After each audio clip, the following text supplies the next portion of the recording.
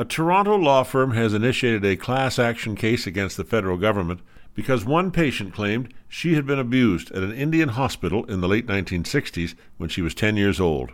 On the basis of this, the lawyers claim there is a class of patients who were abused in the 29 Indian hospitals that existed in Canada back then.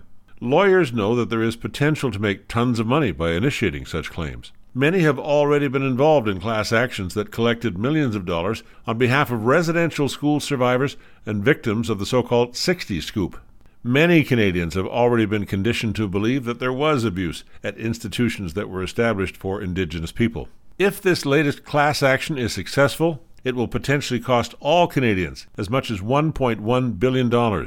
In the interests of all of us who pay taxes, it is to be hoped that Ottawa will defend its side with determination and vigor. I'm Roger Curry. To read more about class actions and the cost of them, visit fcpp.org.